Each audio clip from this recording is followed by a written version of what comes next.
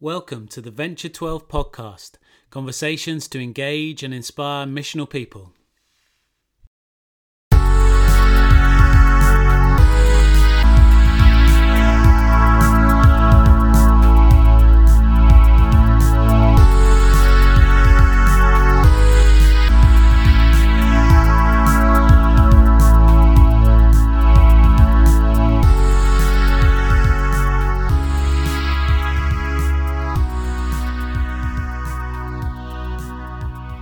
Welcome everybody to the V12 podcast, the greatest show on earth.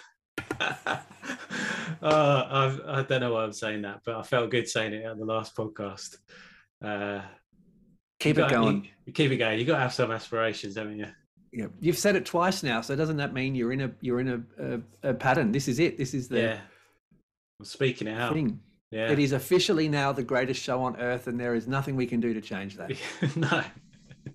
Well, I hope everybody's all right. I mean, we don't get much feedback from the listeners on these days.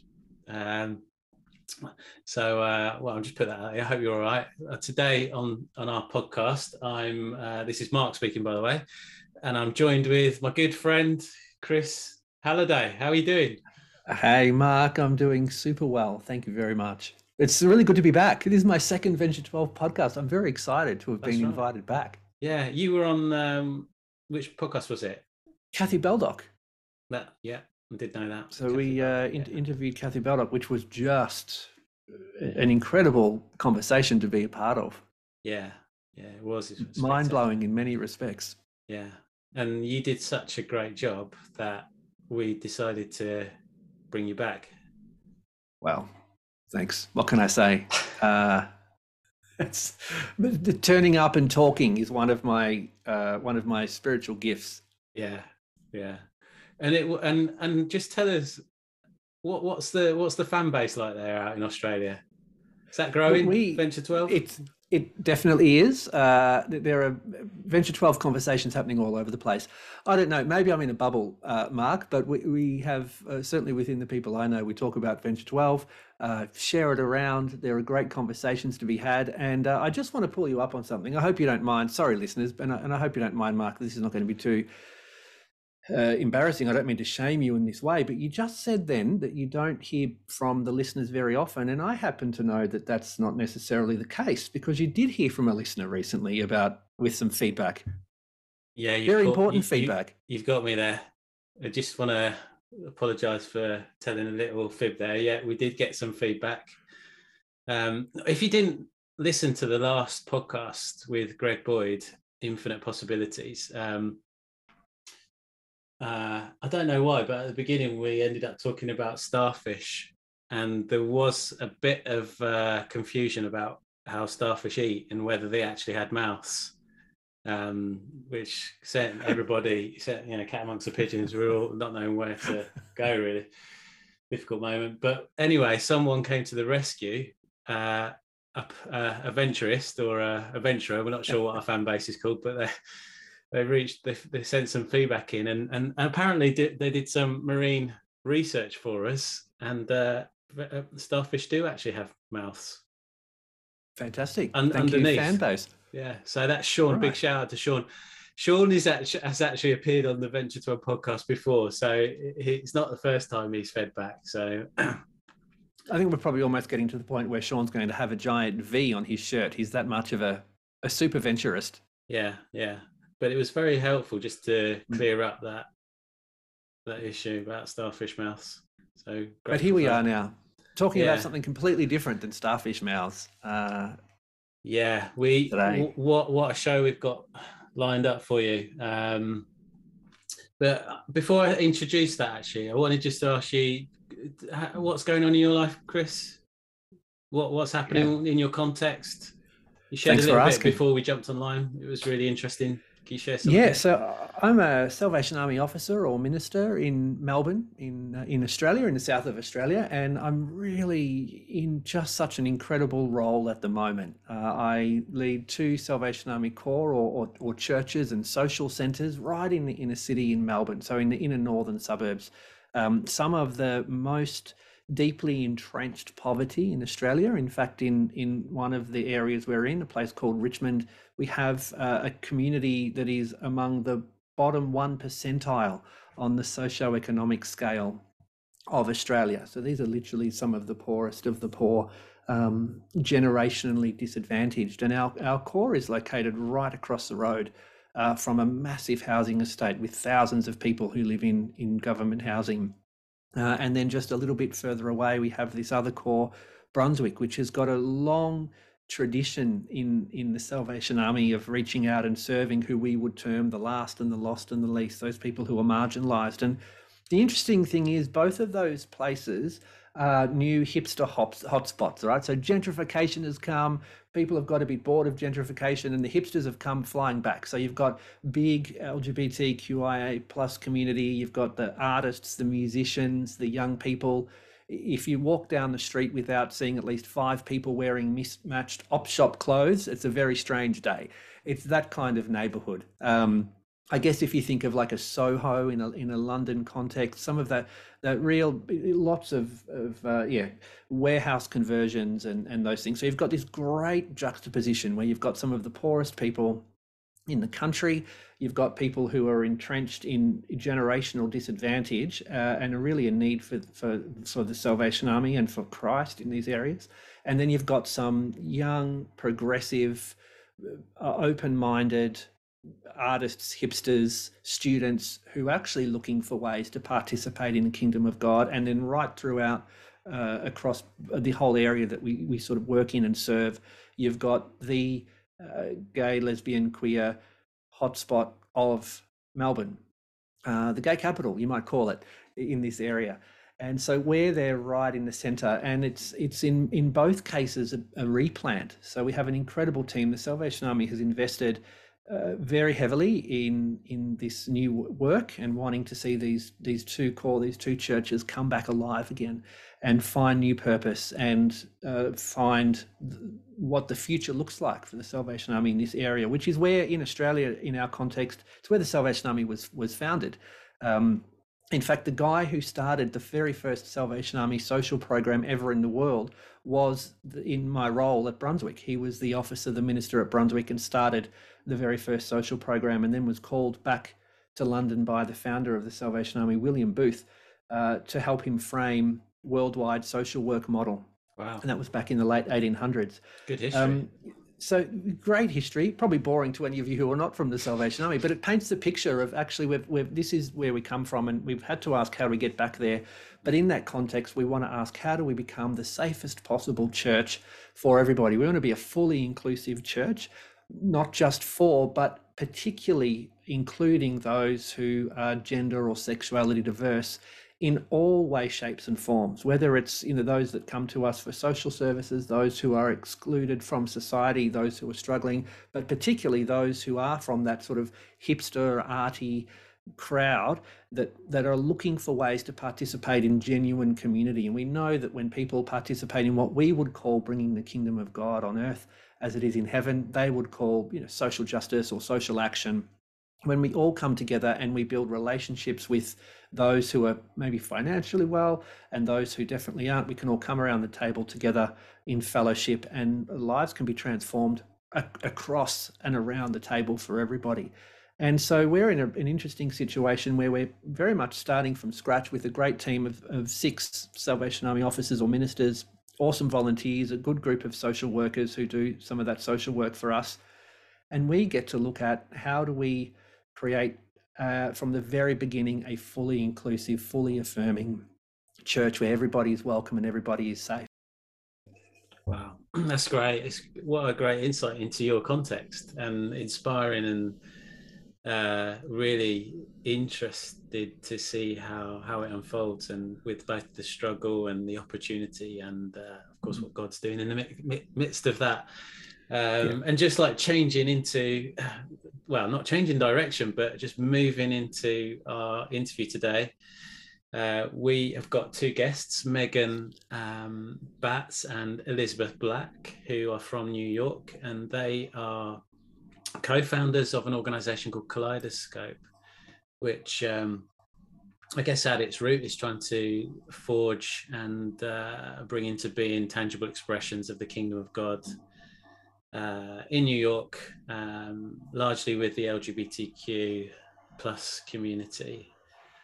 So yeah, I don't know what else to say about it. Is there anything to add before we No, jump there's in? lots of great content from these two incredible women who are leading the way in many respects. And you know what? I will mention one thing, Mark, is that we have to remember that they're coming from an American context. And for many of your listeners who I know are all over the world, sometimes these conversations are a bit easier to have. But when we remember that the church, not only around the world, but particularly in America, is so splintered, so fractured on this issue, the simple fact that these two women are doing what they do and have created a whole infrastructure for supporting others, I think is quite remarkable. So looking forward to how this plays out in terms of hearing where they're at and how they got there. Awesome. Well, here we go.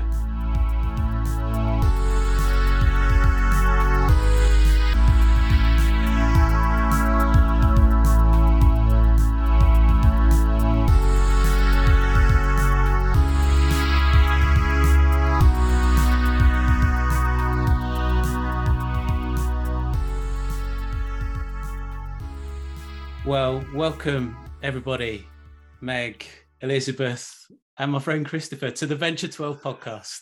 Hello, thank you for having us. We're so delighted. Hi. We're so delighted that you could join us for 45 minutes, 50 minutes of great conversation. And you both, Meg and Elizabeth, you're both from an organization called Kaleidoscope. We'll get into that in just a moment. But before we jump into any of that, what we always ask at the very beginning of a V12 podcast is, can you tell us a little bit about who you are, perhaps where you're from, what kind of expressions of the body of Christ you come from, and then if you remember, how has your understanding of mission perhaps changed from what you inherited as a child to how you see things now? Big questions. I love those questions. Oh my gosh. Okay, Meg, was that you gesturing to me? I think. Okay, great. So I guess I'll go first. I haven't had much human interaction on the past couple of days because I've been sick with COVID. So it's good to talk to people. So I'm jumping to say anything. Okay, so yes, thanks, Mark, for having us. Such a pleasure. I'm Elizabeth Black. I grew up I'm from America, if you can't tell by my accent. Grew up in Maryland, Baltimore, Maryland, and spent most of my life there. Grew up in a Christian home, Southern Baptist family, very conservative. But I think along with that, a unique quality for me was, though I went to an a pretty conservative white Southern Baptist church, I am both African-American and Mexican-American. So my cultures were also a huge influence in how I saw the world and saw my faith. So moved to New York after a few years after I got married to my husband, and have been serving in ministry in New York City for the past 10-ish years, 10 plus years now. I had been involved in missions as a missionary for the majority of my time, doing cross-cultural missions among Jewish populations. And then just about a year ago, a little over a year ago, started officially doing work with our ministry, Kaleidoscope. So there's a story of how that progressed, but that's the long and the short of it. Maybe we'll get into it later. And then the last question of how has my perspective of missions changed? I think I had, growing up in the context that I did, when I first started learning about missions, I wanted nothing to do with it, because I thought missions was only, you go on a boat, you say goodbye to your family, you never hear from them again. You might, get eaten by a lion because you're in the jungle somewhere, and I just thought, this is not for me. Like, I can't live like this. I need first world amenities. And I think as I grew older, obviously I came to understand that missions is everywhere, and how we live our life, how we disciple others, how we follow Jesus and share the good news of Jesus just in our everyday living is a part of missions. And I think that is what really excited me, because I realized I was doing that anyway, even in middle school and high school with all of my Jewish friends, just listening to their stories of their own, religious background and values, and then being able to share my own and pray for them and love on them was such a pleasure. But I think I had another shift in my definition of missions then when God started to give me a heart for the LGBTQ community and seeing this need, because it honestly kind of took me back to my first thought of missions, because it was going into uncharted territory. Mm-hmm. It was the fear of being eaten by a lion, but I think at this point it was the lion of the evangelical church in America, unfortunately. Yeah. But I think what has changed in that sense is the idea that where God is really calling, I would say all of us in some capacity, is to the margins for missions. That the message of the gospel is for everyone, but when it comes to the idea of missions, it's taking it to those who don't have easy access. It's taking it to those who have experienced some kind of rejection from the church, and to tell them of the good news. It's living a life like Jesus, who was the ultimate missionary in every sense. So I say that with a sense of trepidation, because even now, sometimes I'm like, what the heck am I doing? Like, this is crazy. How can anybody call this missions? But I'm so thankful for this new script and the enlightenment that the Lord has given me in my concept of missions. That's great. That's great. Thanks, Elizabeth. What about you, Meg? Yeah, so my name's Meg Baatz, and I'll also do this when we engage with the LGBTQ community. It's often customary to introduce yourself with your pronouns. So my pronouns are she and her. I'm also American, and I grew up in Colorado. My dad was raised Catholic, my mom was raised Protestant, and they raised me and my big brother in the evangelical church. So that's kind of my church background. As for expressions, I guess how my perspective of mission has changed. I think something that was really common in a lot of white evangelical churches and just in white culture in general is you're not aware of your own culture. And so I think growing up, I saw Christianity as just, okay, we're a kingdom culture, right? We follow the Bible, and then whatever kind of culture we have just kind of gets mixed up into this blob of Christianity. And I think as I've grown in my faith, I've realized the importance of culture, and that when I look through the scriptures, cultural differences and cross-cultural work and ministries everywhere. And it's so important as a Christian, I think, to be aware of cross-cultural dynamics. And that has played a huge part actually in our work with the LGBTQ community. Speaking of that, Meg, hey, it's Chris. It'd be great to hear a little bit about some of that work. I mean, there's so much there we could unpack. Thanks so much to you both for sharing. But tell us a little on that, Meg. How did this ministry, how did this mission, Kaleidoscope, come into being? And look, it'd be awesome to hear some of the underlying vision, the hope that's drawn you both to this. Sure. So I guess I can start with my story, and then I'll let Elizabeth share kind of where she's coming from. So like I said, I grew up in the church. I was a pretty shy teenager and had just a lot of angsty existential questions about life. And those drew me to God at a young age, just had a lot of questions. And my dad was someone who really engaged with those questions really well.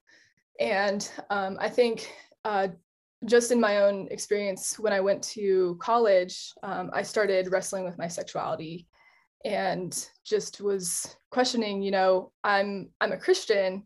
I thought that just meant that I was straight. And I think having that experience for myself, I realized, oh, if I'm experiencing this, the church is not the place I'm going to go to ask these questions. I've never heard my youth group talk about this or my pastor talk about this in any way that assumes that someone in the church is actually experiencing what I'm experiencing. And so I think that really opened my eyes to, again, just the fact that even LGBTQ ministry can be cross-cultural. There is an experience of an entire people group that I did not understand growing up as a Christian, and I wasn't educated on what that experience was like. And so through the years, I actually gained some different opportunities in ministry. I always wanted to be a missionary. I always actually really loved the life of Paul, wanting to be single and travel the world and like share the gospel. Like that was kind of my idea of romance in a lot of ways, like a romantic life. Was just being able to go around the world with Jesus and share the gospel. And so, yeah, I think that, so after I got just some experience outside of college and ministry, I got an opportunity to work with an organization called Posture Shift, doing missiological training for church leaders in LGBTQ ministry and missions. And so I was kind of moving forward in Posture Shift for a long time and just started to really sense God was doing something different and new, and had actually met Elizabeth through my work in Posture Shift, and just with the timing of both of us for different transitions in our ministry, we realized that God was actually really wanting to bring us together to start Kaleidoscope. So I'll hand it over to Elizabeth now. Yeah, it's really quite funny and interesting how, God's timing was, because I remember a few months before we decided to start this ministry, I would call Meg every once in a while and say, Meg, can you pray for me? I'm thinking about leaving my ministry and I'm really scared. I've been here for almost 8 years now and I'm thinking about leaving. And she's like, oh, well, can you pray for me? Because I'm thinking about leaving. And honestly, like there was zero thought in my mind, and I'm sure in yours, Meg, that we were gonna like start something together. It was just two friends who hadn't even met yet, just praying for one another. And then once we decided to start Kaleidoscope, I think a month had gone by, and then Meg came to New York, and it was the first time I had met her in person after a few years of developing this friendship and already committing to starting this ministry. So cool. Yeah, I mean, I think in many ways, similar to Meg, it was God kind of placing this in my lap, and then a part of my own story as well. So I was involved in, as I mentioned, a Jewish ministry missions organization called Jews for Jesus for a number of years. And I think in my last about 2 years of ministering there, I recognized that so many people that I was meeting on the streets when we were doing like street evangelism, or at a coffee shop, or different places that I would go to build relationships with people. So many people were asking, well, what does God think about me because I'm gay? Or how does God deal with the fact that I'm transgender? Or my best friend is non-binary, and are you telling me that they can't, go to heaven, or they can't know God? And I had no answer for them. I mean, obviously I knew a little enough to say like, your sexuality is not what sends you to hell or something like that, thankfully. But I think outside of that, I had no contextual way of talking to people about this. I only really understood it as an issue. And I think in many ways we were trained to kind of pivot the conversation, because actually what people wanted to talk about was, does God accept me as a person? So just change the conversation, get to the core. And I recognized that wasn't fooling anyone. It actually was the core of what people wanted to talk about. It was about their sexuality or their gender identity and faith. And I just kept hitting walls. So at the same time, I also had an intern who was working with our ministry. And I saw her desiring to know God more. And there was just a wall for her. And I could see it. You could see this burden on her shoulders, that she was so longing for God, but couldn't get past something. And I never really asked or pressured her, but one day she decided to share that she was gay. And the only thing that she could hear is that God does not love her, that she's disgusting, and that she's going to hell. And I just walked with her through the process of tears and laughter and just saying and learning how much God truly loves her and loves her, knowing who she is, not despite who she is, but as she is. Like, God truly loves her, and there's nothing that she could do or say or be that would cause God to love her less. And I saw just in 2 conversations, the weight just lift off of her shoulders. It was almost an immediate like shift. It was insane. And she said, as long as I had been with this ministry, she grew up as a missionary's kid with Jews for Jesus. She said, as long as I'd been with this ministry, I never truly had faith in Jesus, because I knew I was gay and I couldn't actually believe. And I'd heard so many nasty things about homosexuality. But it was the moment that someone finally told me that I could actually have a relationship with Jesus. I had permission to be loved by God. And now I believe, and I want to tell others like me. So she had decided to come on staff with the ministry, and I was really advocating for her and trying to pave the way for her in that way.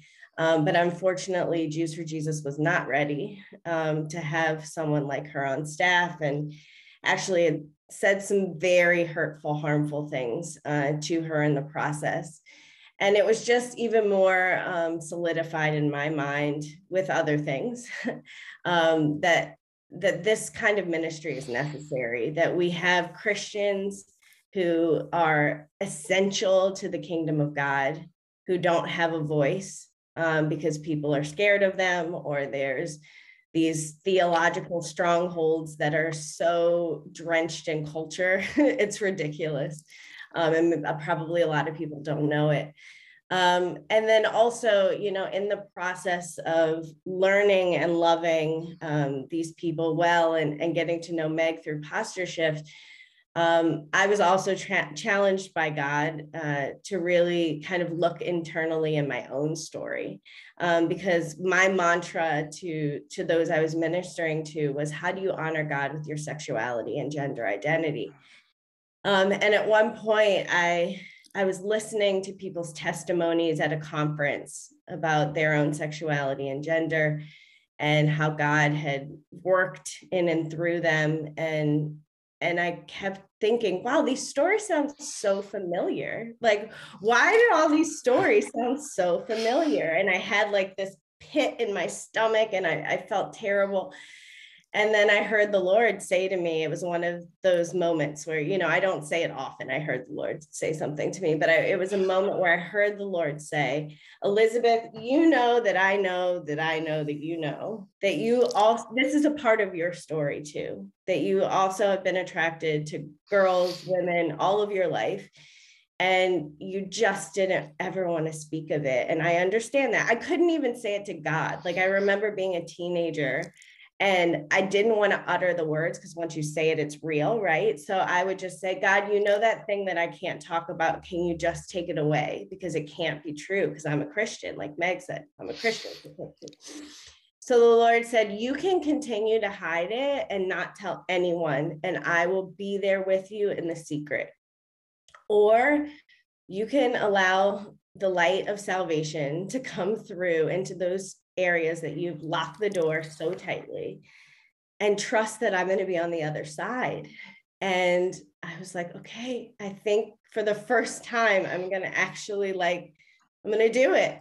And I was able to share with close friends and my husband and see how amazing God is on the other side. Like I had no idea how grateful I would be. And I think, again, it was catalyst to me that more people need to experience this, not just in the church. I'm so thankful that people in the church are experiencing it, but I want LGBTQ folks who have never heard the gospel to experience this kind of freedom in Christ.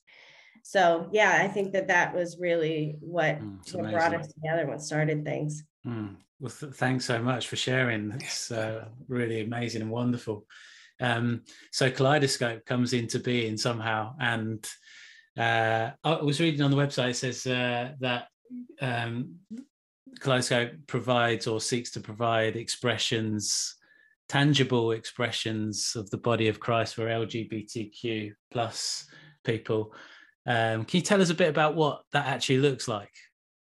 What might that look like? Yeah, so we use the word tangible in our vision statement just because I think a lot of the church backgrounds we come from, we see people kind of talking about theology, but not really being in contact with LGBTQ people and not actually being the hands and feet of Jesus, not being present. And when we do our instructions for church leaders, we talk a lot about church history and the history of the church and the LGBTQ community. And one aspect of that is just the absence and the apathy of Christians. You look at something like the AIDS crisis of the 80s and 90s, and you see that the church was largely absent. There weren't a lot of Christians on the front lines of, trying to produce some medication that could help this community, regardless of what they thought about them. And there's so many other examples that I could give, but we really think that in this time and in every time, God is wanting the church to be tangibly present. So a couple examples of that are just we try to go into the LGBTQ community and see what a lot of the needs are and just meet those needs. So sometimes that could be someone like our friend from Venezuela who came out as transgender and was rejected by her family. She came to New York to try to find one last relative that might accept her, and knocked on his door and he turned her away. And so she's in New York, she's homeless. What does God want to do with her life at this point in time? And we would say, well, we think that God want to give her a home and a family. And so we've done some work with her to try to empower her to find a safe place to live and to look for work. So that's one example. Another aspect of just LGBTQ culture and history and needs is there's loneliness. There's just a need for family, and a lot of people have been rejected by their families, or their families will kind of hold them at an arm's length, but not really feel comfortable around them. And so that's one need we can really meet in our evangelism and discipleship, is to say, you know what, God is inviting you into a chosen family, but not just to say that, but to actually really be that family for people. It's great.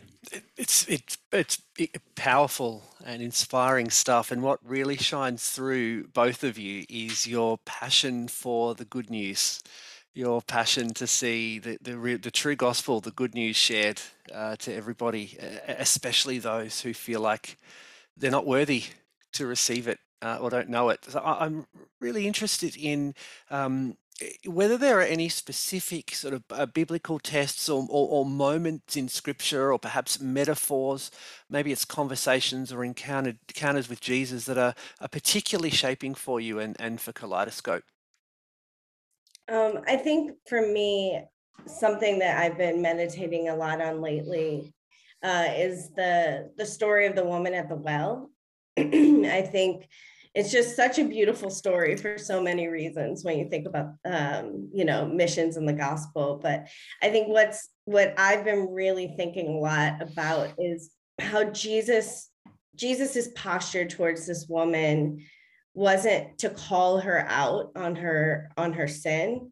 The first thing that took place was that he asked her to serve him. And I just think that is just so beautiful that he didn't go in, high and mighty. He went in as a humble, like, listener and receiver of a gift from someone he was going to reach and care for. And then also gave her the floor to share the truth of her situation, but wasn't really trying to trick her or call her out. And I think I had always heard the story told in that way, but revisiting it, and also I learned a lot of this from a book called Leaving the Church During a Time of Sexual Questioning. Excellent book. And the author talks a lot about this, but Jesus wasn't trying to trick her into sharing that she had all of these men that she was involved in. She willingly gave that information up because of the posture that Jesus had and kind of the way that he was approaching her with such care. And then at the end, and this is what I love the most in thinking about it recently, is that once she was like, yes, I want this living water, she goes back and tells her community about it. And the author in this book says she was essentially the first missionary that we see, in the gospel itself. And you don't see before she leaves Jesus saying, before you go, make sure you stop sleeping with these 7 men, or, I'm forgetting how many, but stop sleeping with these men. Don't do these kind of sins anymore. I'm going to need a record to make sure that you're not doing all the things that you probably shouldn't do. Like, he just allowed this woman to go out with the fervor of the gospel that she had of this living water. And we see a whole community transformed. And that has been such a powerful narrative to me, because I think we focus so much on like the behavior of people, and we really want to see people change the way that we want to see them change before we even think that their faith is valid, let alone give them any opportunity to serve in any capacity. And I think time and time again, we don't see that in scripture. I mean, John the Baptist was just telling people, come and repent. And loads of people were coming and just being baptized. He didn't ask them to, give him a checklist of all the things that they're repenting of or that they stopped. So I just want to welcome people with this posture of just open gospel invitation, and trust that the Holy Spirit is really going to be doing the work, along with us. In whatever transformation and love that needs to happen, not just these behavioral changes that we focus so deeply on. So good. What about you, Meg? Any texts, metaphors, encounters in scripture with Jesus that are particularly shaping for you? I'd love to hear that. Yeah, there's actually a couple that come to mind. One is the parable of the Good Samaritan. And what I think is challenging about this story is you have 2 different types of people who've given their lives to following God, to being leaders, and they're passing by on the other side of this person that they just see and end up deciding to walk by. And in this story, it's not just that they decided, oh, I'm not gonna go and care for this person. What we're seeing in these 2 examples is that there's actually some unclean laws that that the priest and the Levite are trying to be aware of. And that's the idea. If you touch someone else's blood, or if you touch a dead body, you would be considered unclean and you couldn't do your priestly duty.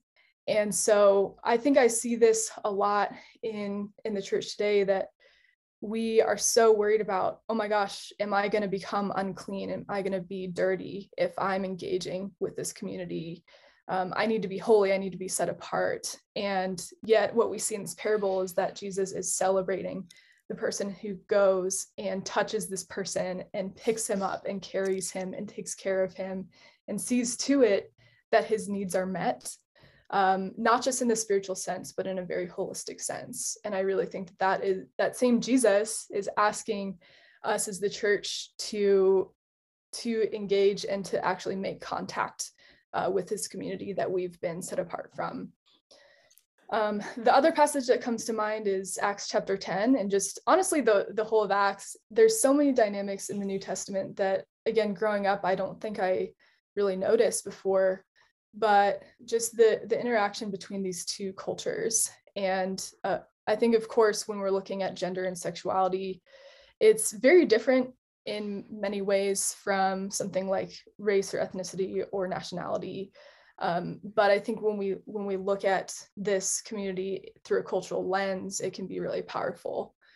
And I think what strikes me a lot in this chapter is that you have, I believe it's Paul who's talking about Peter, and Peter is the one who received this dream about the Gentiles. And it said, don't call unclean what God has made clean. And in this example, Paul is actually calling out Peter and saying, Peter's leading people astray, because in some circumstances, he will eat with Gentiles, but in other circumstances, he's not only refusing to eat with them, but telling other people to do the same. And so Paul, who very much, he represents the law in so many ways. He calls himself, like a Jew's Jew. He knows the law back to front, and yet he is preserving the culture of the Gentiles who are becoming Christians. And of course, Gentiles are sinners, just like Jewish people. And so I think by seeking to preserve that culture, he's not saying, okay, everything that they're doing, everything that has been happening before they have come to Christ is just, their life's going to look exactly the same, right? That doesn't happen for any of us. But what he's saying is there's a culture here, and there's something that is true of our culture as Jewish people, as the chosen people of God, that God is not asking of these people. And so I think it's important to look at those cultural differences and to say, where is God actually asking us to not erase culture, to try to police what kind of language people are using to talk about themselves, to try to make people fit into a mold of, okay, you need to marry the opposite sex and have kids, and that's the way to be a Christian, because of course that's what Jesus and Paul did, right? So I think we need to start asking ourselves, what does it look like to preserve this culture, and to look at what does a redeemed LGBTQ person or community look like in a way that doesn't look like a straight person's life, or like, I guess, heterosexual culture. Yep. As you're both speaking, I can picture that there's people all across the world saying, yes, like I'm with you. I get this. I want to join. Sign me up. Yes. You run something called Aspiring Allies. Can you talk to us a little bit about that, and maybe tell us what you're seeing as the need and the impact for this kind of solidarity with marginalized people? What sort of impact does it have? Yes. So again, so my friend Sam Wan in Australia, he has talked about how a lot of times the church will look at LGBTQ people through a soteriological or hamartiological lens. So we only look at this people group through the lens of sin or salvation, but he says we need to learn to look at this people group through a sociological lens. And when I look at the idea of an ally, this is a person who is not LGBTQ, but wants to come alongside an LGBTQ person or the community in a way that uplifts them. And I think as Christians, we can have the aroma of Christ in our world when we seek the common good, and when we also proclaim the gospel. So when I look at allies, what I see there is basically cross-cultural missions. You have straight people who are wanting to care, but they don't know how. And I don't know the statistics around the world, but I know, according to a recent Barna study, 87% of Christians are uncomfortable talking to LGBTQ people. That's compared with 52% of the general population. So in general, Americans are pretty uncomfortable, talking to LGBT people, but Christians even more so. And we see in those statistics that LGBT people are more comfortable talking to Christians even than vice versa. And so it's not necessarily a matter that we're not reading our Bibles, we're not praying, we don't have these spiritual disciplines, but there's a lot of cultural understanding that we just really do not have. So when we have our Aspiring Allies group, it's a lot of just empowering basically cross-cultural missionaries, because they hold the gospel and they have the Great Commission that's been put on them by Jesus. They have something important to offer to this community. But in order to do that in an effective way, we need to have some training and teaching. And that's part of, I'm sure you guys talk a lot about the APEST, the 5 different gifts, apostles, prophets, teachers, and so on. And I think one way that we operate is through teaching people about this type of cross-cultural missions. And I think to add to that, we really want it to be to go along with our mission of these tangible expressions.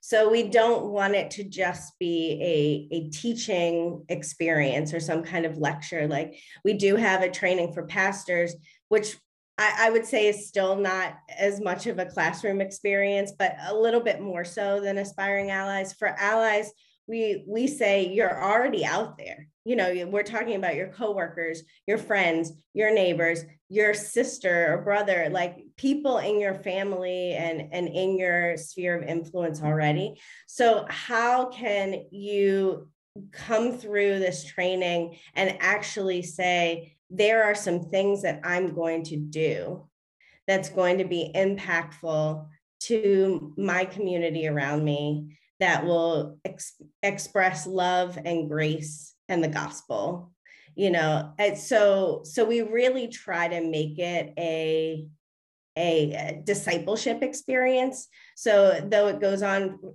for 6 months, but the first 2 months are the real instructional, if you can call it that, piece. And then the rest of it is you going out and doing the work that you've committed to do and you were trained to do over the 2 months. And then we come back together once a month and work through those things, workshop those things, talk about what was successful, what wasn't, so that you can go back out and do it again, do more, kind of innovate what that looks like. So we wanted to, again, not just be this theoretical thing where you could pat yourself on the back and say, wow, I talked about gay people a lot this month, so I feel really good. But you're doing something that's really helpful for the community. So good. That's really good. So, you've got, it sounds like you've got local expressions of church in New York. But you, as we've just been talking about this event or this training towards like trying to support and catalyze the sense of solidarity and allyship. Is that a word? Allyship? I don't know. Yeah. Which is crucial. So you've kind of got this local posture, but also like a real heart to serve the wider church. Mm-hmm. My question is, you dropped it in there, a safe pastors training as well, because there'll be a lot of people leading churches will be listening to this. Just could you tell us very shortly what that is, that training? And I guess perhaps the more significant part of the question, or where my curiosity is what kind of like skills or postures are you hoping to see emerge from leaders that do this training? Yeah, well, I think in terms of skills, a lot of that will come from just the more you start to learn LGBTQ language and history and culture, and you learn to speak that and you learn to be immersed in that, the more that 87% is going to go down, and they're going to be people who are very comfortable around LGBTQ people. And yet I think what we see in pastors is actually this kind of miraculous heart transformation. We see people starting to understand their own stories better. Elizabeth had talked about how in her own learning about this community, God was prompting her to go over her own story of gender and sexuality. And so we encourage pastors, regardless of how they would identify. I think the majority of them are going to be straight and cisgender, but they've also learned not to talk about sexuality and gender, and to have really strict type of narratives about what that looks like. And in order to be comfortable with another person's story, it's important that we can actually bring those aspects of our own lives to God. I think another skill is just learning to trust God to go into the margins, and taking steps to engage with LGBTQ people in a way that is scary or feels uncomfortable, but where they can have that trust that God is leading them there, regardless of what other people are thinking.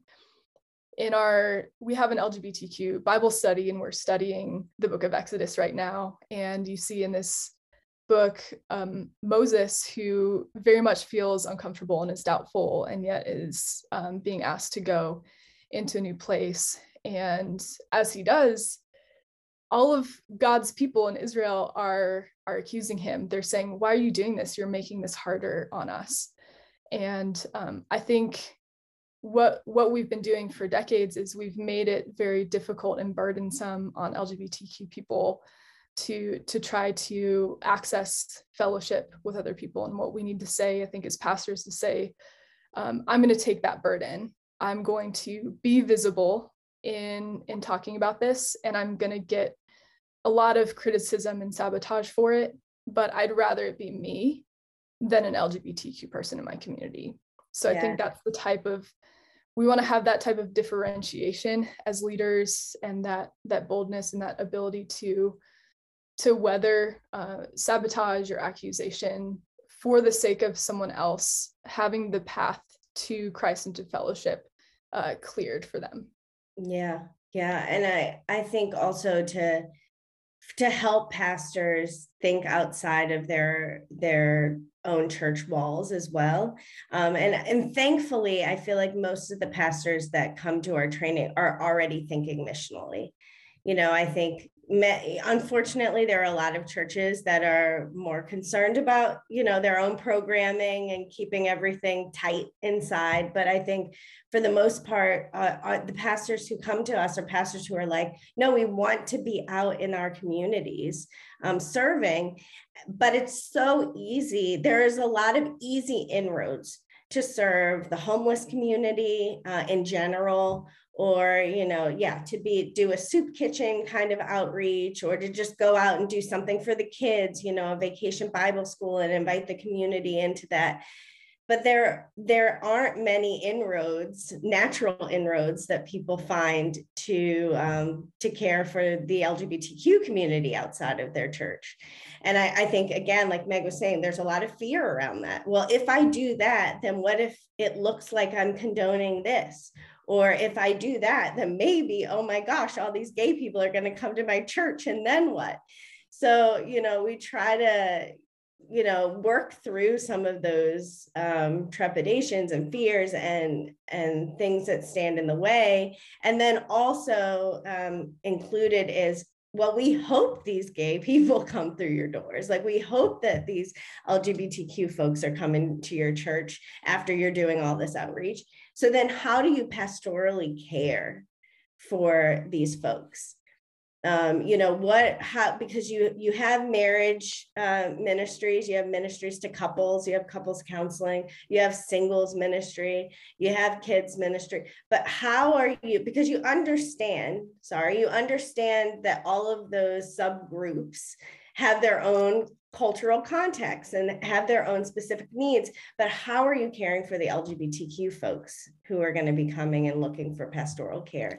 So those are some of the things we highlight as well, and just really giving them opportunities to actually do the tangible work themselves. So one of the weeks of our program for Safe Pastors is we take our pastors out on the field to do LGBTQ missions and ministries. So we partner with secular LGBTQ organizations here in New York, and are open to and have already started to build relationships outside of New York so that our pastors, we take our pastors out with these LGBTQ folks and we spend a day together. We go ice skating, we have hot chocolate, we go to museums together, and just give these pastors opportunities to care for people, so that they can go back to their church and say, again, this isn't theoretical. I did it myself. Like, I did it, and now we're going to do it together as a church.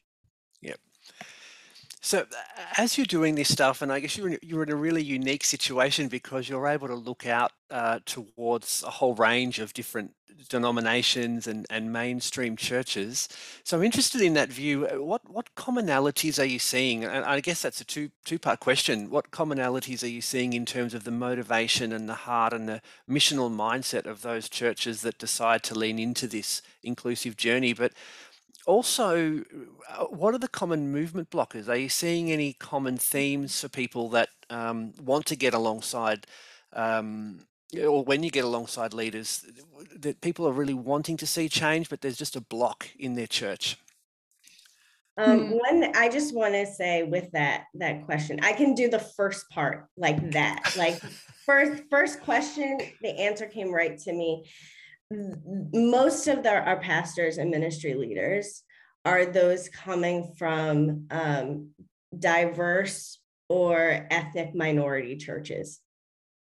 And I think it is extremely telling. Well, first of all, it's telling in a good way that I like, is because that's one of our missional values, is diversity. So we're purposefully trying to cater to those churches that are ethnic minority churches or diverse churches.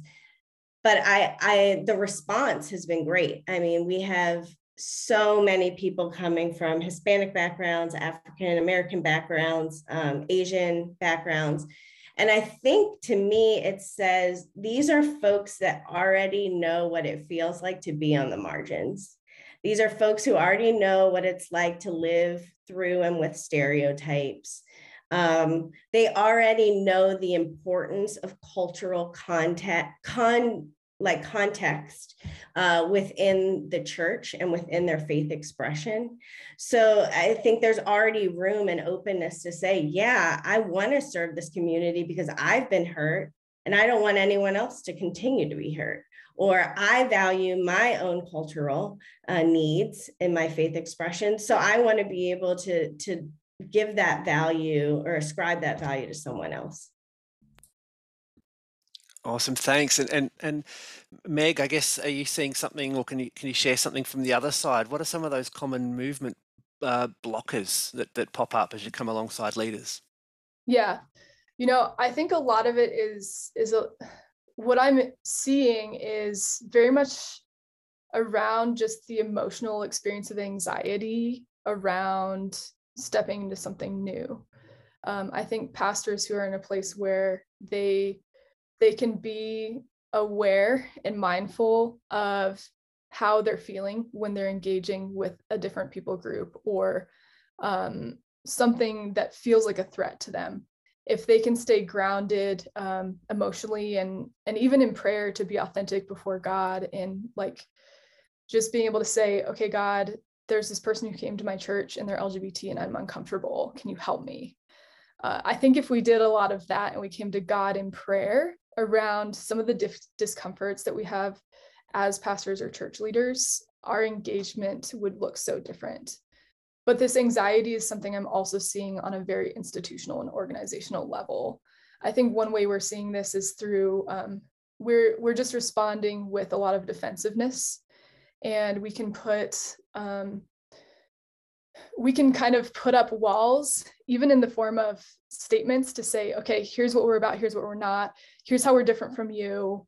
So just so that we're very much different from you. And I think what we really need to do is look at people rather than handling a lot of our ministry on this huge global institutional level. We need to be able to say, okay, who's God putting in front of me in my context? And how can I engage with that person without feeling like I'm making a huge statement on behalf of my entire organization? I think that is something that's really freezing people. And honestly, I think that sense of being frozen and not being able to do anything is sort of a spiritual stronghold. And a quote from C.S. Lewis, it's used in a different context, but it's this idea that you don't know how strong something is until you resist it. And in that context, I think C.S. Lewis is talking about the idea of temptation toward individual sin, but I think it's also true where we can be tempted on a corporate level toward the sin of apathy, toward not actually moving, toward not going to the other side of the street.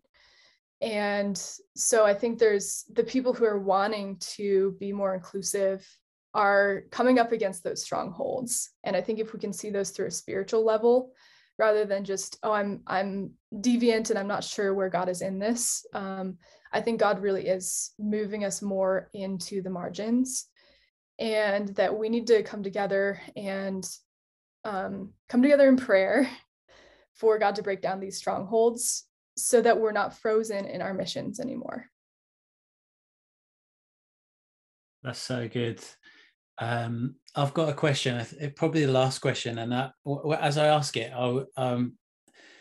we've got many people listening. I don't know who they are, but we hope there's people listening to this who are, finding themselves in all different kinds of context. But one thing perhaps many of us deep down or were sensing is that we're at a critical juncture in history. It just feels like it's one of those moments of immense upheaval and change and flux.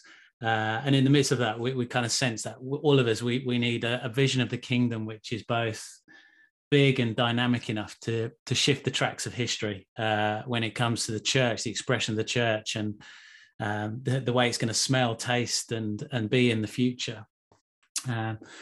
Here's my question to you, and really would love you to speak from both the mind but also the heart, your longings, what you're longing to see.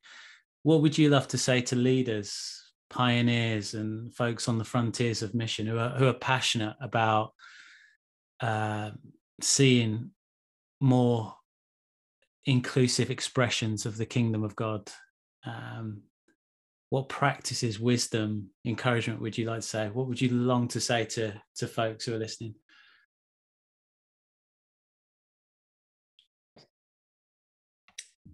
It's a big one. It's a big one, isn't it? Sorry. Meg, no, please. Okay. Yeah. I think sometimes this work can feel really isolating. We've talked about the idea of visibility, and that some of us are doing the work of LGBTQ missions in a way that feels very closeted, for lack of a better word. We can't really share with our congregation or with other people that God has laid this community on our heart. We're not, as allies in the church, we're not being discipled by our pastors in our allyship. And so it can feel like it's wrong to care for this community, to want to be more involved. And I think what I encourage people to know is that God is with you and is going before you, and take heart, because you're not the only one. There are so many people around the world in every cultural context, whether you see it or not, whether you're in Nairobi, Kenya, or Singapore or India, anywhere that you are, there are people that the Spirit is moving in their hearts. And don't be deceived in thinking that you're crazy for stepping out into this work. Know that God has a movement that's sometimes hard to see, but that's kind of how the kingdom always is. It appears humble and quiet, and it kind of comes from the ground up. And just be encouraged that God is with you. I think the first thing I would want to say is, please remember that we're talking about people and souls and those made in the image of God. And Meg alluded to this earlier. I just think, we so often see this as an issue or a theological kind of topic. But behind every debate and conversation are hundreds and thousands and thousands and hundreds of people who are just waiting to experience God. And they're everywhere, whether they tell you their story or not. They are in every culture, in every space. And these are just people who are just as deserving and undeserving of the gospel as you were. So please, like, just see us as people who need the nurturing hand of the Father. And similar to, as Meg said as well, is that because we know and we see one another as people, don't allow your allegiance to kind of organizations or, church politics stop you from caring for the children of God. I think there's so much red tape, or at least in America. I don't know how it is in other cultural contexts, but in America, there's so much red tape around some of this stuff that, as Meg said, many people are like, oh, we can't even engage with this population because, I don't want to lose my job, or I don't want people to think that I'm, affirming, or I don't want people to think I'm not affirming, or I can't even get into the conversation. I might get sued. That's a big thing in the American church as well. Like, oh, I have to make this statement and avoid this community at all costs because I don't want to get sued. That how big is your God? Like, is your God so small that you have to be so concerned about the reputation of your organization and getting sued? Like, I serve a much bigger God than that. So I think just keeping our eyes on the Lord and trusting that He is a big God who longs to see the kingdom, His kingdom, in the LGBTQ community as it is in heaven. Like, He wants to see His kingdom in the queer communities as it is in heaven. That is my prayer. And I hope that that will become the prayer of so many of you listening today. I can't help but think there'll be a lot of people listening who feel like they have that as a prayer, but haven't been able to articulate it or understand where it's coming from, or perhaps put some action to that deep thought, that longing, that prayer, that desire that's welling up inside them. So for people who are looking to find out more or research a little bit, or perhaps get involved in something like Safe Pastor training, where can we get more information? Absolutely. So the first place is just to go to our website. We're also on social media, so feel free to follow us there. We have a monthly newsletter. It's so important to just stay connected when you're feeling isolated. So please find ways to stay in touch with us. As for Safe Pastors and aspiring allies, go ahead and see if you would be interested in joining for the next semester. Otherwise, we have a wait list that you can sign up for. We'd love to see some interest outside of the States. And the more interest that we get, the more we will have the ability and capacity to train people or unite people in this discipleship and in this work. So those are a couple ways that I would say. And also just, the Spirit is moving beyond Kaleidoscope too. And if there's ways that you can get connected with other people locally, finding parents of LGBTQ kids in your community and just getting them connected, or finding other pastors with this heart, finding other ministries that are in your region or country that are starting to try to spark these conversations. Just get connected with them wherever and however you can. Yeah. Elizabeth and Meg, thank you so much. One blessing, I guess, that Mark and I have today that the listeners don't is that we actually get to see you because we're chatting on Zoom. And for those who can't see you, I just want to say the Spirit is so clearly and evidently on fire in you and through you. You are both just glowing. And as we talk, I'm sure the listeners will pick it up just in the listening, but I just want to paint that picture, because as we sit here and look at you and talk with you, you are on fire. God is alive in you and His love is bursting out of you, and it's so clear. that you are having a most remarkable impact, just for many reasons, but because of that great love that you have for him, and the great love you have of sharing the good news of Jesus, and it's just pouring through you. So thank you so much for your Thank you. work. Thank you so much for your willingness to put your hand up and lead in this way. Thank you so much for your patience and the grace that must be involved in being a part of work like this and in bridging the gap. You both and the organisation, you're an absolute blessing to the community, and we thank you. And we thank you for taking this time out through sickness and in health to talk with us today and inspire us on a little bit. Well, thank you both so much. It really was a pleasure. And thanks for the compliment. I can't believe I'm glowing through COVID, but that's Jesus for you. It is. It is indeed. Thanks so much. And if you're listening, stick around. We're going to take a quick breath and come back and reflect a little on some of the incredible stories and power and passion that we've just heard. Bye-bye, everyone.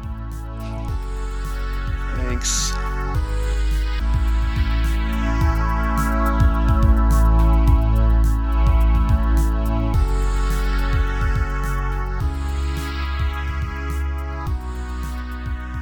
Well, that was a fascinating and full interview with Megan and Elizabeth. And Chris, before we go on, I just want to say the way you ended that interview was great. You're so encouraging, really affirming them. Thanks. It was just what was on my heart. And as I said at the time, to see them both, you see as they're talking, two women who have got beautifully deep relationships with Jesus Christ and just want to see other people know the love of God as they have experienced it. Yeah. I think it's the best we've ever finished an interview. So inspiring. Right, I'll take that. Do I get a badge? Do I get a star? Yeah, you do. I'll send it to you in the post, mate. Well, listen, let's come back to the interview. And I mean, so much we could talk about and focus on and lift up, and we could be talking for much longer than we've got. But what were the things that grabbed you? Maybe the things that you don't want to forget from the conversation. What were you hearing? There's so much there, isn't there, to draw on. Something that became really evident to me is that as these two women drew nearer to God, they found God opening their understanding of himself and of others. This beautiful moment where they realized, when they had this moment where they didn't have the answers, and that they were seeking Jesus in a new way, there they met something really beautiful and deep in Christ, who then called them out into this new mission, into this new opportunity. I think it was really quite beautiful to hear. There was something too that was quite early in the piece around conversations in the church, and that the church really hasn't been, and perhaps in many places still isn't, the place to talk about anything to do with sexuality, not just around gay or lesbian or trans or queer issues, but singleness and celibacy and exploration. We just don't have those conversations, and they referred to it. It doesn't happen in youth groups, and we don't have people in our churches with lived experience. And so people who have grown up in the church just don't have anywhere that's safe to explore this stuff. And so they go elsewhere. Although that did leave me wondering, sometimes that means that we say, oh, all right, well, we need to fix this. And so we need to have a safe place in our church for young queer people to talk about sexuality, or for young heterosexual people to talk about singleness or sex before marriage. I can't help but wonder, Mark, I'm interested in your view here, but I wonder if actually we don't need to reinvent the wheel on this, because there are plenty of organisations out there who do this stuff really well, youth-specific organisations and sexual health organisations and other groups that do have these conversations. And so maybe it comes with a more humble posture of us saying, well, we can take our youth group or our young adults to those places, and we can sit and we can listen and we can learn, and then build the relationships with the others in those groups and see some of the stuff we heard about from what the women do through Kaleidoscope, but actually seeing those relationships come together. Good stuff, yeah. Yeah, I mean, I don't know how it works in the US, but I did get the sense that they were partnering up with various organizations in the city. I mean, I've not seen anything of that in our European context. I think there's a deep suspicion, certainly in Sweden, around the church in general. So, you know, it's quite hard to kind of partner up with organizations that will trust the church. So, yeah, I don't know what to think more than that. I just think it's wise, isn't it? Like to have that mindset that, you know, okay, we've maybe been entrusted with a significant treasure in the church, but it's not all locked up in church buildings, and there's wisdom, and there's, you know, God's about the community. He's in the community. And that's where too, I think that partnering comes in, that we're not going, and they picked up on this, of course, but we're not going with all of the answers, but we're also seeking to come alongside and learn. And so I guess there's two levels. Institutionally, you know, the leaders of our church, our ministers, our pastors, the youth leaders can go out and maybe build some of those relationships in their neighborhood with the organizations that do this stuff. And we're seeing that here in my work and with the team I work with. We're building those relationships at that level and asking, how can we come alongside? How can we support? How can we learn about what you do and join you? But then personally, I think there's great opportunity just to get to know the people in your area. You know, who is that gay couple that's living in the apartment down the hall? Who, you know, where are there other people? Who's your barista? That cool girl with the funky hair and the nose piercings. You know, get to know people for the sake of building relationships, not for the sake necessarily of trying to understand the queer community, but to build those relationships and build those connections of depth. And I think what you'll often find as you do that is that you see that God is already at work in those people. And we often find in the church that we think we have all the answers. You know, we think we're the ones with Christ and we need to take it. And of course that's true, but in many cases, particularly in the queer community, Christ is already at work. When we build relationships with people, we see that, and so we're able to then participate in the beautiful work that he's already doing. Yeah, one of the things that I was thinking off the back of the interview, just touching on what you're saying, but it was making me remember what I think it was Megan. She kept coming back to this idea of cross-cultural posture. Maybe that's the word she used, and which is opposed to the idea of just imposing your ideology or way of doing things, or you need to do it the way we do it in order to be in. I would love to have heard more about that, because she kept coming back to it and the need of it, like, and with the sense of, there's so much that we need to maybe lay down in order to receive the learning that's there, you know, and also that idea, I think it was subtle, but we talked about it as well, I think, before, about the idea that God's already present. He's not locked up just within the church. He's already present in community. So is there something we might learn by having that posture, by going in? Is there something that we might really need to learn in this time, in this age as well? And look, there are stats around this, of course, which you know, listeners might feel free to pursue. But I can tell you very clearly that there are large numbers of people who are lesbian or gay or trans, queer, who have deep relationships with Christ, and they've kept those relationships through really heavy adversity. They've been excluded from the church. They've been told they don't fit. They've been put off by the messages that come from the church. And yet they've still, without that Christian community, without the fellowship, without the Sunday meetings, without the Bible studies, they've still maintained a deep relationship with Jesus Christ. And I think that's sometimes a stronger relationship than many people who go to church every Sunday have, because you have to have built it just with you and Jesus. There's nothing else to help you frame that relationship. And so, of course, there's much we can learn from people who have had to go through that adversity and explore the Bible in that context. You know, for a lot of queer people, just as in the past, in American context, you know, African Americans, people of color, queer people have had to dig deep into the scriptures to understand the true word, to understand the true nature of God, to understand themselves, because the Bible has been used as a weapon against us for so long. We've been told that there are these passengers that say that we're abominations and we're evil and we're wrong and we have to change. But we know, and we heard from the two women, that God speaks to us. God tells us we are loved. God tells us we are the way we're meant to be. And so we have to deep dive into the scripture. We have to understand fully, more fully, who Jesus is and where he fits and where we fit.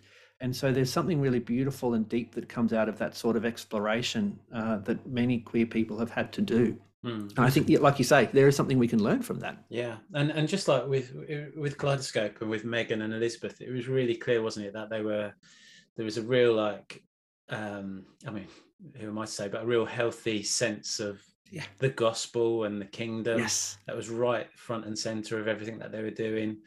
And a love for scripture. You could hear that in the way they were, offering their, when we asked the question, what metaphors or moments in scripture were significant, we were captivated. I was captivated by what they were saying. They came alive. They came alive. There was a real spirit in that. And I think that's really important, because that's sometimes thrown, as you say, at those who are working, for and trying to forge this conversation forward and work towards community, was sometimes thrown at as that they don't take the Bible seriously, or that the gospel is being marginalized or put to the edge, of things. Yeah, that was quite really the good. opposite. You pick that up with them. They're not doing this despite the gospel. They're doing this because of it. Amen. Yeah, absolutely.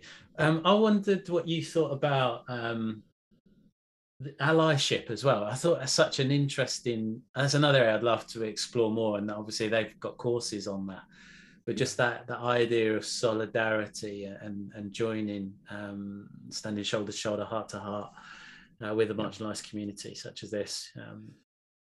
It's so important, and it's great that they have the opportunities for people to connect in and learn how to be good allies. And we've picked this up, and I know in my context in the Salvation Army, we have a growing number of allies, people who are so passionate about wanting to see their gender or sexuality diverse brothers, sisters, children, friends, neighbours participate fully, and they keep seeing them excluded from the church and marginalised. And people, I really believe people just don't know often how to frame that, how to stand shoulder to shoulder. And there's a real balance there, which they picked up on, which was great. That sometimes you need the allies to stand up the front and take the fight forward and to stand shoulder to shoulder. Sometimes you need them to step back and help you be empowered and have the voice and have the agency. And so really incredible that there are the opportunities that they have to understand more of how to do that. I really can't help but think it's filling an incredible gap. Yeah, and it's so needed. I mean, just like certainly that Christ-like posture of carrying the burden rather than always placing the burden on the, I keep saying marginalised group, because you could apply this to various groups, putting the burden on them to bridge the gap or solve the the movemental issue or whatever. And it needs people who are willing to sacrifice, maybe I think one of the girls was saying that sacrifice maybe even their reputation, identity, and for many of not everyone's probably willing to go there, and we know that that's not true. But at the same token, it's only going to change if more people are going to courageously carry that mantle. That's how all movements or revolutions or monumental changes in society take place, really. And look, I think Megan had a great challenge for those people who may struggle with how to do that, or how to stand up the front or make that sacrifice. Her big call, I think it was Megan, how big is your God? Was her question to those people who were concerned about the risk. How big is your God? Yeah, it was really challenging. And we could talk about so much more. But what we love to do is to turn these podcasts into a little bit of a resource. We don't just want you to listen to this on your own. We want you to share what you're hearing and reflecting over. And that's really, the gift of community. And we need that to really bring into fruit the things that we're hearing and learning. We want it to be applicable and incarnated, actually. So we always like finish with a couple of questions. I've not really thought about this, Chris, the questions. We should have talked about that. But I guess like we want to ask you, what was exciting, what grabbed you, what was challenging, what was significant? But are there any questions that you think are worth like throwing out Yeah, there? I'd like to ask people to reflect on a question that's quite specific to this topic, and Right. that is, what does repentance look like for you in this area? That as we step out and as we build relationships with people who are gender or sexuality diverse, as we make friends with the community leaders from that community, as we look to include and have safe churches, we realize that a lot of the people that we're referring to here, as we heard, have been burdened and hurt. You know, the church was on the front line opposing gay men, particularly during the AIDS epidemic, and condemning us all to hell and blaming us for that. Every time there's been marriage equality conversation in any country around the world, the church has been on the front line of opposing it and telling queer people that they don't belong and don't deserve that. There's a lot of hurt. And so if you're going to step out, the question is, we are all the body of Christ. We are stepping out as the body of Christ. So what does repentance look like for you as you step out and take on that posture? That's great. That's really significant. Key words, you know, we don't want to be absent in this. We don't want there to be distance. What does it look like for us to enter into the conversation, I think, in a prayerful way as well? I think was one of the words that I will take. You know, what does it look like to not just think about theology or what the Bible says, but to dare to ask, what's the Spirit saying in this time? And I think it was Megan who actually said that we'll probably come to very different conclusions if we're that open and that courageous to allow God to do that kind of work within us. I hope this has been good. I'm sure it has. It's been brilliant for us. Who do you need to share this with? Please spread it and share it far and wide. It's been a real pleasure. Chris Halliday. It's great hanging out again, Mark. Wonderful. Thanks for having me along. Yeah. Take care, everybody. Blessings. Bye. See ya.